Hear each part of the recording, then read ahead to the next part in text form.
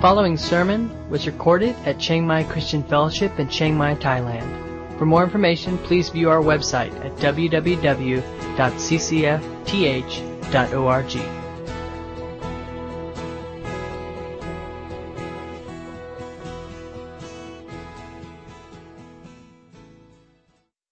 We're going to be jumping into Genesis chapter 5. And if you read it this week as part of your quiet time, right? Of course you did that, right? You'll know it's a unique passage. And before I do that, so how many of you were here December 26, 2004? How many of you were here? December 26, 2004. Okay, remember that day? That's the day that the news flashed around the world, and everybody was following the story of this massive earthquake under the Indian Ocean that had created this massive tsunami. And we were waiting and watching, as I'm sure you were, wherever you were in the world, especially if you were here in Southeast Asia. We were watching for, will there be a wave, and how big will it be? And there were these projections and everything, everybody had an idea of what was going to happen, and it turned out to be absolutely horrific in its devastation. Over 250,000 people, by some estimates, perished. The waves hit 5,000 miles away in Africa. Whole villages, whole islands were completely wiped out. Will be this week in some of those areas that were completely devastated. Whole peoples, whole tribes were annihilated. According to the Associated Press, there was, though, one notable exception to this incredible loss of life. One notable exception. The Morgan Sea Gypsies. A group that spent... I swear that wasn't me. The Morgan Sea Gypsies. They spend most of their lives on their boats, traveling between Indonesia and India and Thailand. And that's what they do. They fish, they live on their boats, but in December of every year, they live on the beach in Thailand. They live on the beach in small, thatched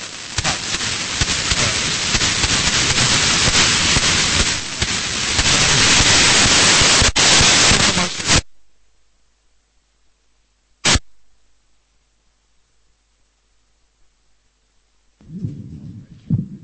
I'll just switch over. Or do you have batteries? Oh, you have batteries, yay. I don't know if they work. Just tell your neighbor where you were during the tsunami. There you go.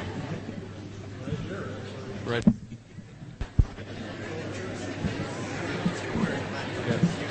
Okay. If not, switch them. Okay. That's good.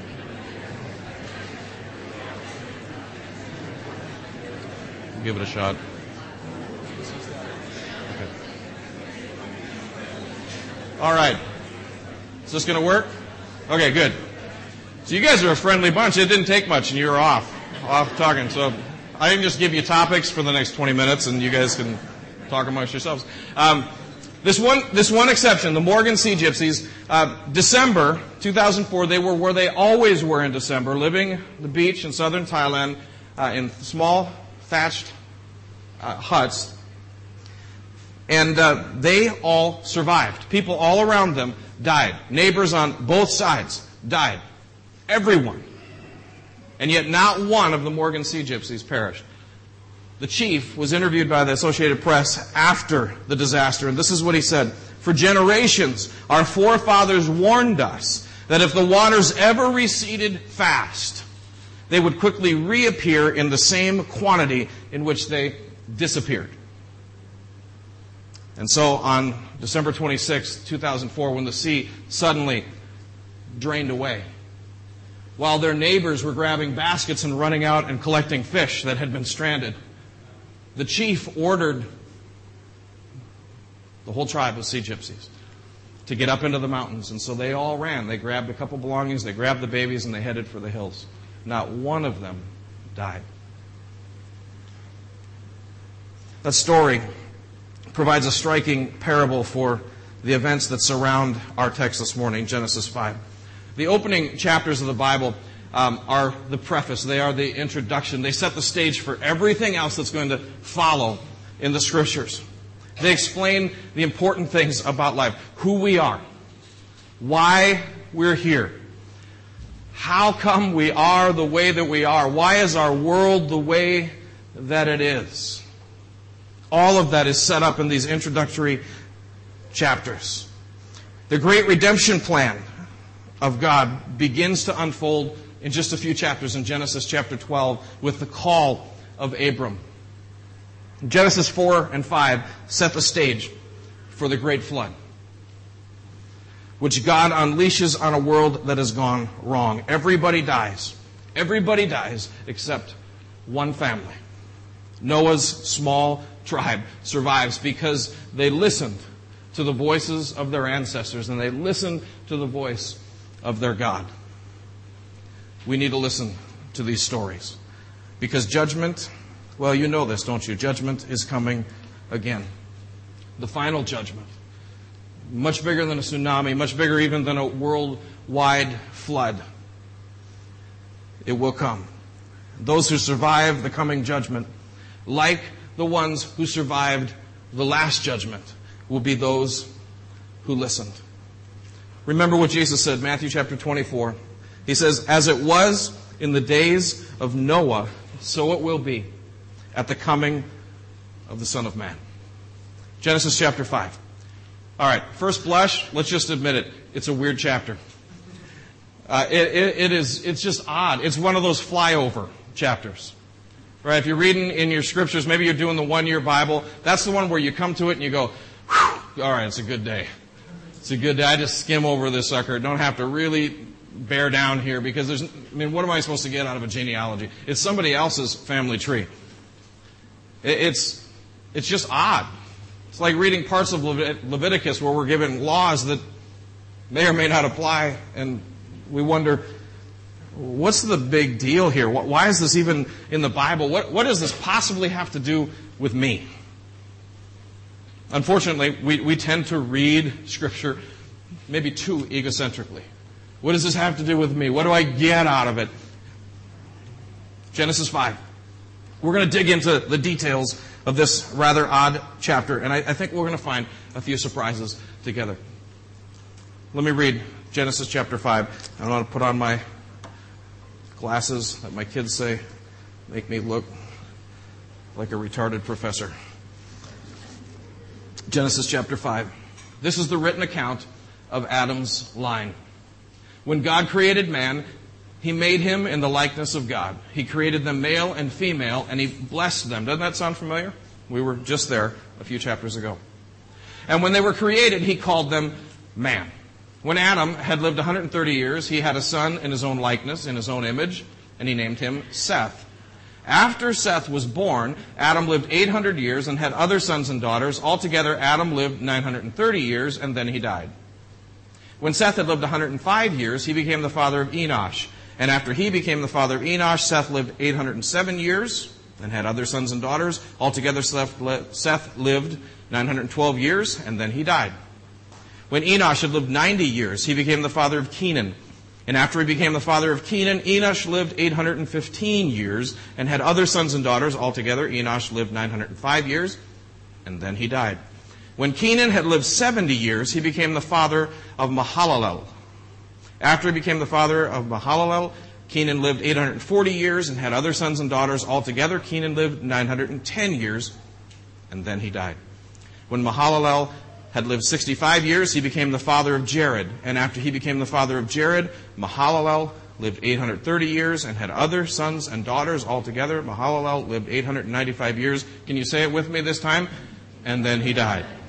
When Jared lived 162 years, he became the father of Enoch. And after he became the father of Enoch, Jared lived 800 years, had other sons and daughters. Altogether, Jared lived 962 years, and then he died.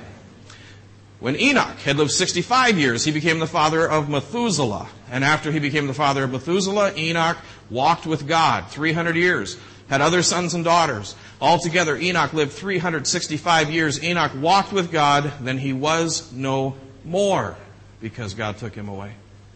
When Methuselah had lived 187 years, he became the father of Lamech. And after he became the father of Lamech, Methuselah lived 782 years, had other sons and daughters. Altogether, Methuselah lived 969 years. Help me. And then he died. When Lamech had lived 182 years, he had a son. He named him Noah, and he said, "He will comfort us in the labor and painful toil of our hands, caused by the ground the Lord has cursed." And after Noah was born, Lamech lived 595 years and had other sons and daughters. Altogether, Lamech lived 777 years, and then he died. After Noah was 500 years old, he became the father of Shem, Ham, and Japheth. All right, what stands out? I mean, what first jumps out at you as we read through those verses? Yeah, they all died, except one, right? Anything else? Yeah, they lived a long... All right, what happened 800 years ago? Anybody remember anything? I mean, any history professors, teachers in here? Crusades? Yeah. So this would be like a dude born during the Crusades who still lives. I had a guy in my church when we first planted who was 99 years old. Most of us were young families. We had a ton of babies. In fact, the 70 adults had 57 kids. Highly productive. And yet we had this 99-year-old dude who came along with us to help us plant this church. And I remember asking him on more than one occasion, "Why are you here? I see you turn your hearing aids off at worship." He's like, "Yeah, I don't really like the worship." "Why are you here?" He said, "I love the energy." And I remember when he turned 100, I went with a couple of my girls. The oldest two are now 18 and 16. Back then they were much younger. And we went and he sat in his living room in a little town called Sultan.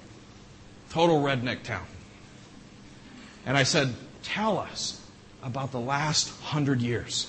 And so he told us about the first time he saw a light bulb. The first time he saw an automobile. The first time that he saw a flush toilet. All of those things. That's only 100 years. Imagine these people living since the Crusades. Anything else stand out? All right, we'll look at it together. When I was a young boy, we used to travel across the country. We could never afford to fly in our family. We grew up in parsonages. My dad was a pastor in churches that believed that it was their job to keep the pastor poor and it was God's job to keep him humble.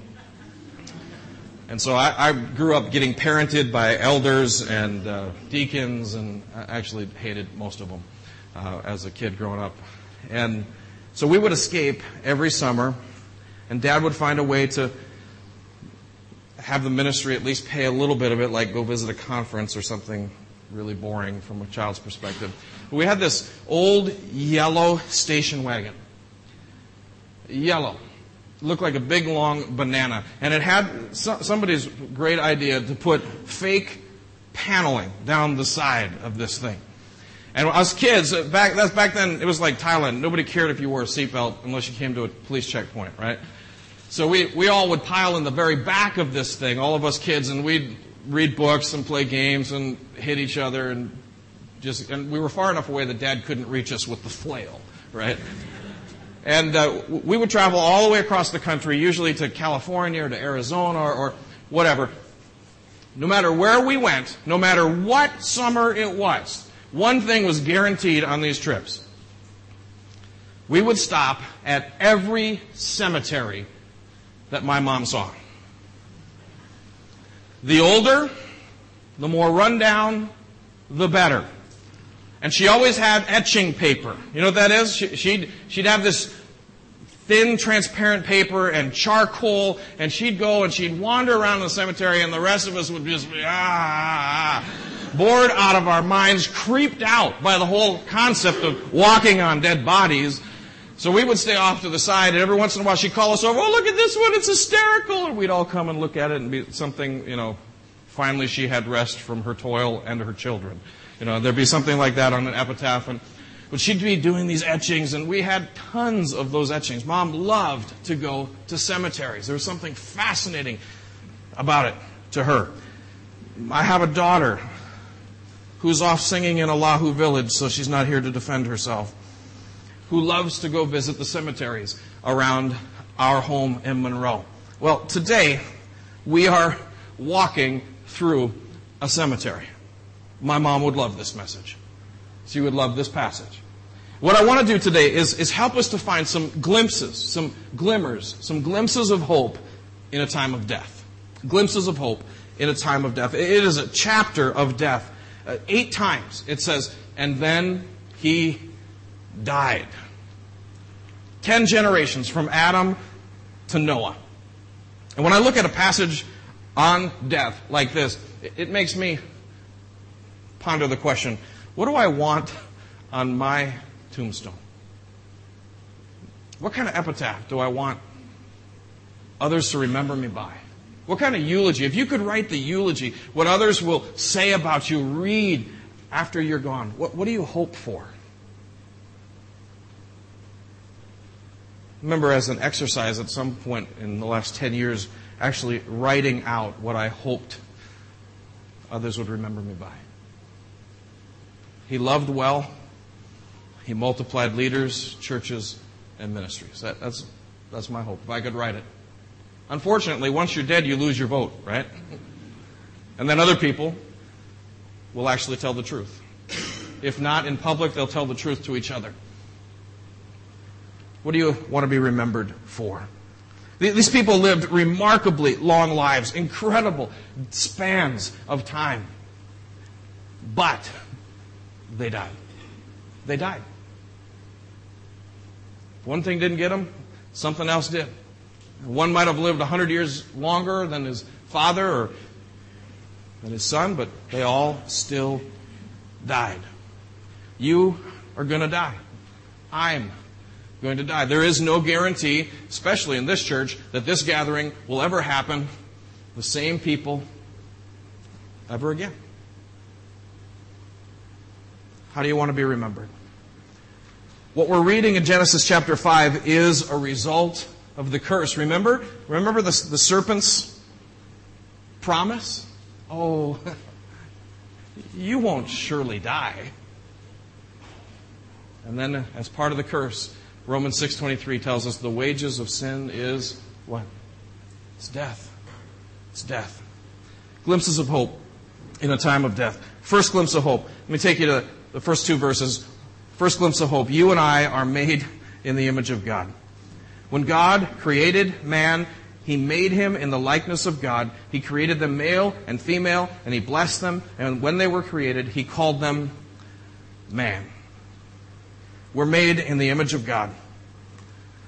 It starts with God.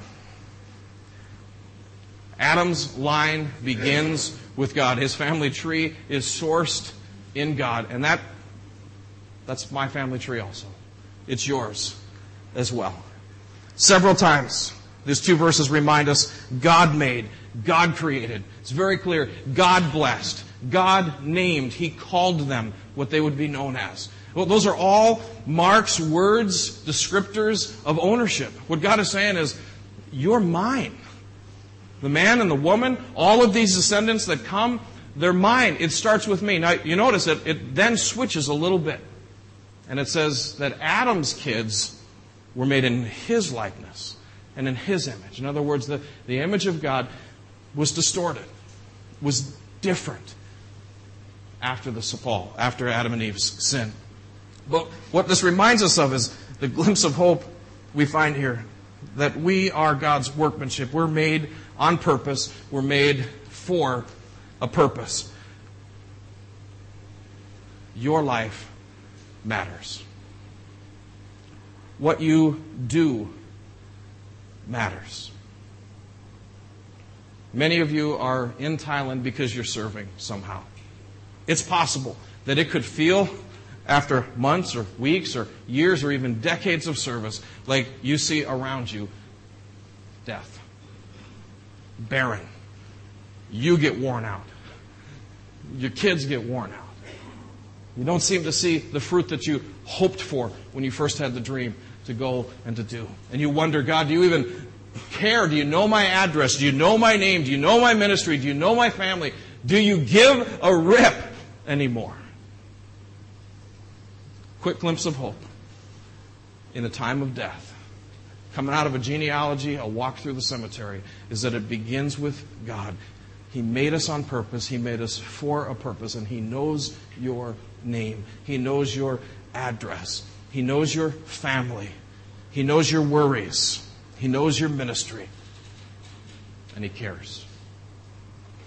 Even if it looks like death all around, there's hope in God's presence and His purpose in your life. A glimpse of hope in a time of death. Second glimpse of hope. Families make a difference. Families make a difference.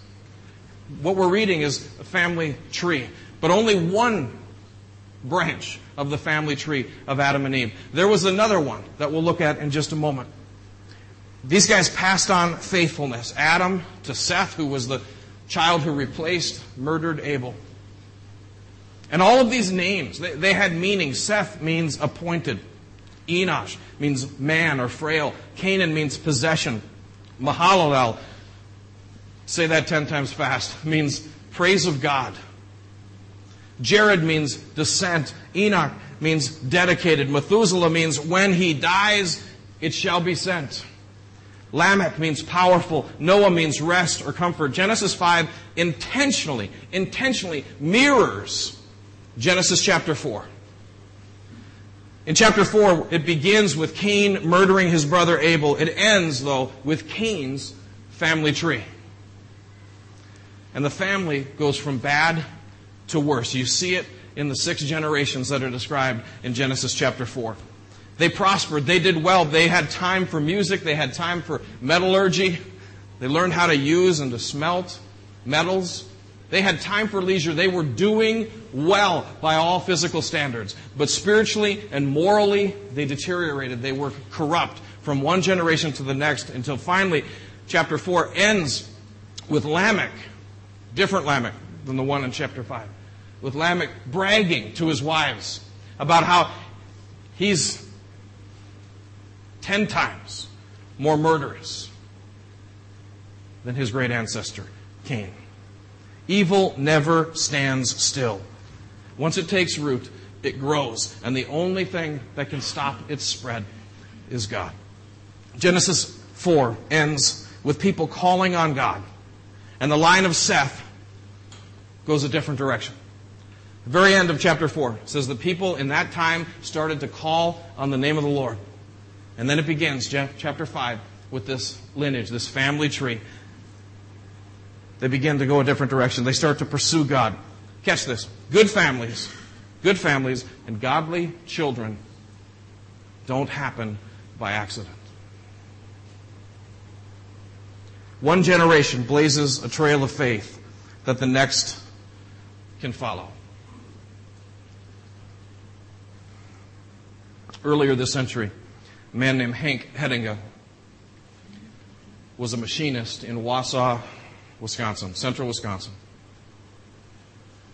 It's my ancestor. He was an alcoholic by the age of 22, slept around, following what seemed to make sense to him in terms of how to live his life. God got a hold of him, changed his life. He attended some revival meeting that he stumbled into half drunk. God spoke to him. He walked forward, surrendered his life to Jesus, and he changed. This wasn't lip service Christianity. It wasn't, I got the T-shirt, and I went back to doing my own thing. This was, his life changed. And Hank always wanted to be a pastor. I don't know why. He wanted to be in full-time ministry, and he pleaded with God all of his life. God, would you let me be in ministry? Would you let me be a pastor? And over, God said the same thing to him. Not you, but your children. And so, my grandfather spent an entire career, 45 plus years, as a machinist, sitting at the same bench, milling the spindles that go in the center of paper-making machines all over Wisconsin, all over the world. That's what he did for 45 years. Faithfully serving God, faithfully raising 4 children, faithfully serving as a deacon in his church, Wausau Bible Church, but never got to do his dream. He was simply a faithful man of God with where God had called him. Here's what happened because of that first trail of faith that he began as he followed Jesus. His 2 sons became pastors. His 2 daughters married pastors. 7 of the grandkids, of which I'm one, are pastors. A couple have been missionaries and are now doing other things. A number of the great-grandkids are preparing for some kind of ministry somewhere in the world. One man's faithfulness began a new direction in a family system. You know, my hope for my kids, part of the reason we're in Thailand, honestly, my hope for my kids is that they will not live off of my faith. My hope for my kids is that the great days of following Jesus didn't happen in Grandpa's life, or great-grandpa's life, or Dad's life, or Mom, or Grandma. That the great days of faith are what Jesus is going to do in and through them. My hope is that my kids will stand on my shoulders and I'll propel them out into ministry. That they won't be jaded because of the baloney that they saw past generations endure from other Christians, that the hypocrisy that they saw in my life or their mom's life. That doesn't happen by accident. What we read in Genesis 5 is this incredible glimpse of hope that it's possible to pass on faith. Just as it's possible to pass on evil one generation to the next, you can pass on faith one generation to the next. And it can be fresh. It doesn't have to start passionately and then somehow dim until finally the spark blows out. We can go from glory to glory. I'm blogging to keep in touch with friends and family, my church back home. Last Sunday after speaking, I blogged, I need help. I'm preaching on Genesis 5 genealogy. Somebody, somewhere, give me some help. Here's what I got from a 5th-generation dairy farming family in my church. Just a perspective that I never would have thought of. Because in their family, fathers teach the sons dairying.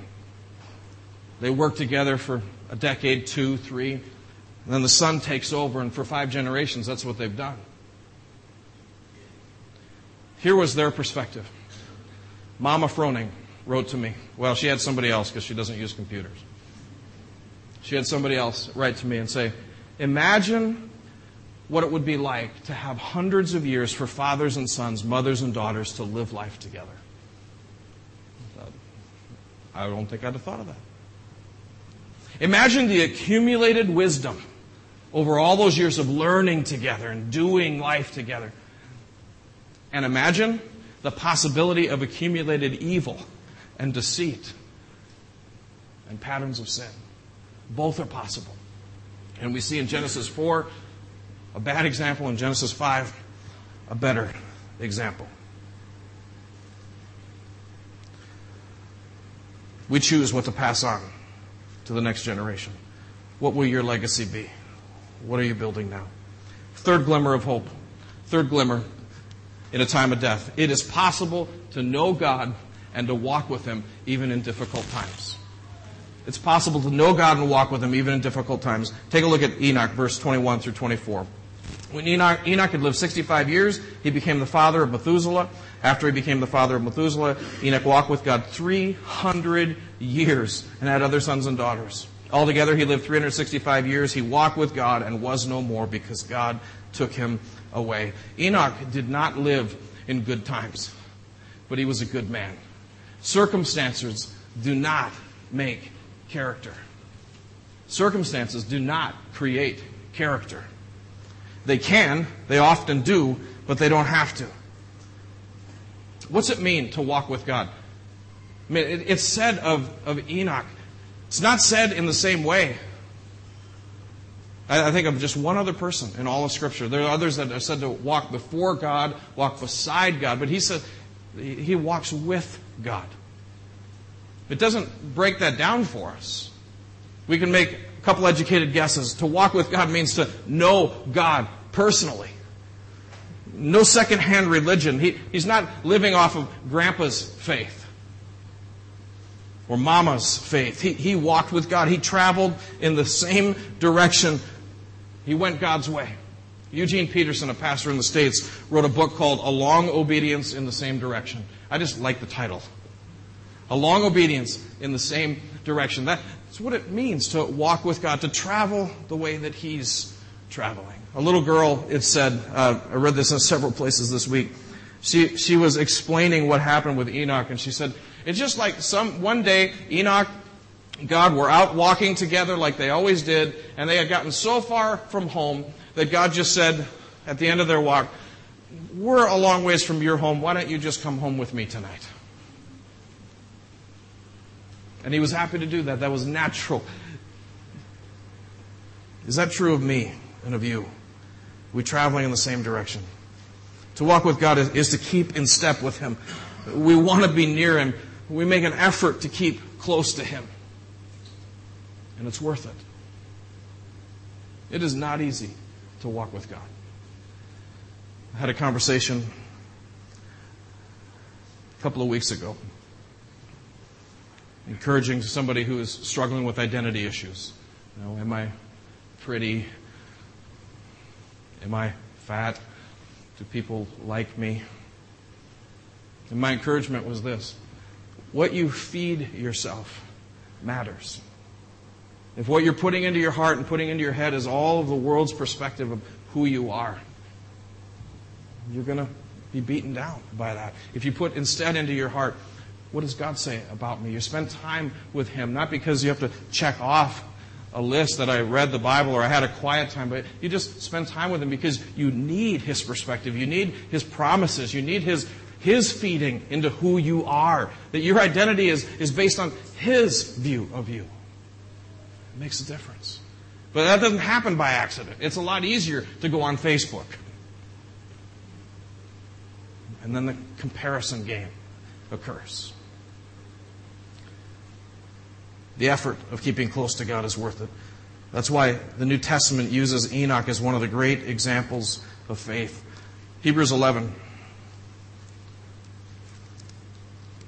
You've been here before. Hebrews 11, verse 5 and 6. Here's what it says about Enoch. By faith Enoch was taken from this life so that he did not experience death. He could not be found because God had taken him away. For before he was taken, he was commended as one who pleased God. And without faith, it's impossible to please God, because anyone who comes to Him must believe that He exists and that He rewards those who earnestly seek Him. A glimpse of hope in the time of death. You and I, we can walk with God, even though our circumstances are not ideal, and sometimes they're really bad. Fourth glimmer of hope, last one in this genealogy. The God that we walk with is a God of judgment and, here's the hope, and mercy. The God that we walk with is a God of judgment. That's what this whole passage is building up to, is the flood. But He's also a God of mercy. Before the judgment, God always sends a warning. And He always gives an opportunity for you and I to respond. He always does that. Noah, remember? Well, you'll be in it next week. Noah preached for 120 years while he had a hammer in one hand. He preached repentance to all of his neighbors, to anybody who would listen, to the throngs who would gather to watch the freak building a boat. For 120 years, Noah preached. But even before Noah's preaching, God reached out in mercy to the generations that are listed in chapter 5. Look at verse 22. And after he became the father of Methuselah, Enoch walked with God. Something happened to Enoch when he became a daddy. It's a pretty typical pattern, isn't it? We see this in our church. We're a young family church, although now that I'm getting old, not quite old, my definition of old keeps stretching. I'm 43 now. That used to be old. Now it's just spunky, right? But a common theme, especially in the first 5 years of our church, we still see it, is that somebody will come and they'll have God working in their life, and we'll hear the same story. I grew up in church. My grandma took me to a Southern Baptist church, or something like that. But then I went and, fill in the blanks. Was an idiot, did dumb, got in trouble, messed around, did my own thing, right? Then I got married, and here's the common theme. We had a baby. And that seems to be the wake-up for a lot of people. Because all of a sudden the wheels come off. We realize I am way more selfish than I thought I was. And I married somebody way more selfish than I thought he or she was. And we have this little beast who was so cute at the outset, but wants to eat and poop and do what they do, and they don't care about our feelings or about our sleep schedule or about our friends anymore because we don't have any. Right? And all of a sudden, that's when life becomes a little bit untenable, and people start thinking about the future, and they start thinking, well, what am I going to teach this thing? I don't even know how to live my life. I've messed it up for the last 15 years. So what am I going to do? And people come back to faith. That seems to be what happens with Enoch. He has this child, and God gets him in a new way. And that's when he begins to walk with God. And then he does for 300 years. I mean, to the extent, this is what he names his kid. Methuselah. Now, I know there were a lot of weird names from our perspective back in the day, but that kid was saddled with a name that he had to work to handle. Methuselah. When he dies, it will come. What will come? God knew and had spoken to Enoch about what was to come. The New Testament calls Enoch a prophet. It's not in this genealogy. A prophet who spoke judgment to his day. Take a look in Jude, another rather odd little book. Look at Jude, just before Revelation, Jude 14 and 15. Here's what it says. Enoch, the seventh from Adam, prophesied about these men. See, the Lord is coming with thousands upon thousands of His holy ones to judge everyone and to convict all the ungodly of all the ungodly acts that they have done in the ungodly way and of all the harsh words ungodly sinners have spoken against Him. Enoch is a prophet that the New Testament quotes. He was God's messenger of judgment and God's messenger of mercy and God's messenger of hope in a very, very dark time. Okay? God always has a witness. He names His son. When he dies, it will come. So from the day of his birth, Methuselah's life was a countdown to judgment.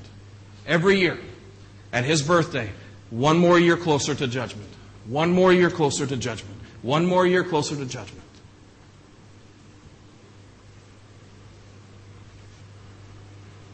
It's no accident that the longest living human being on record was the countdown to judgment. Methuselah, in his very life span, is evidence of God's mercy and grace. God was not in a hurry to get to judgment. He went on year after year, generation after generation passed. 969 years, God was warning of judgment and offering mercy. It's a glimpse of hope. 2 Peter 3, 8 and 9 says it this way, but do not forget this one thing, my dear friends. With the Lord, a day is like 1,000 years is like a day. The Lord is not slow to keep His promise, as some understand slowness. He is patient with you, not wanting any to perish, but everyone to come to repentance. It's a glimpse of hope in a graveyard. A glimpse of hope in difficult times. My hope is that as we get a chance to spend some time in this genealogy today, that you would be encouraged to use the days that you have before coming judgment, before final judgment. Use these days to walk with God, to lead your family well, and to lead others to repentance. I know that's why you're here. That's why you're here. Use these days. There is a sense of urgency.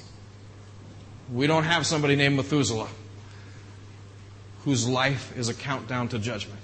But we have Jesus who said, the end will come.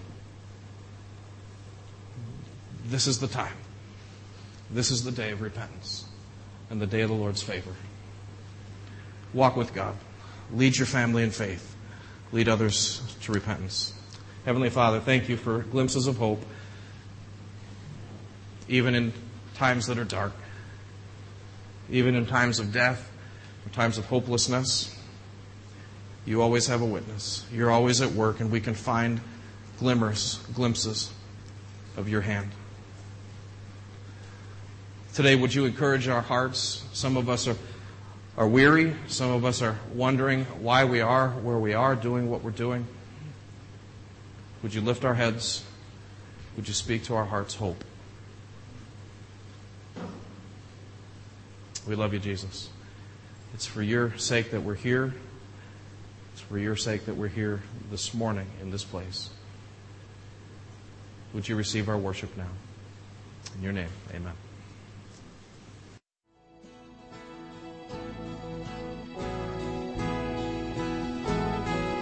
You've been listening to a sermon recorded at Chiang Mai Christian Fellowship in Chiang Mai, Thailand. For more information, please view our website at www.ccfth.org.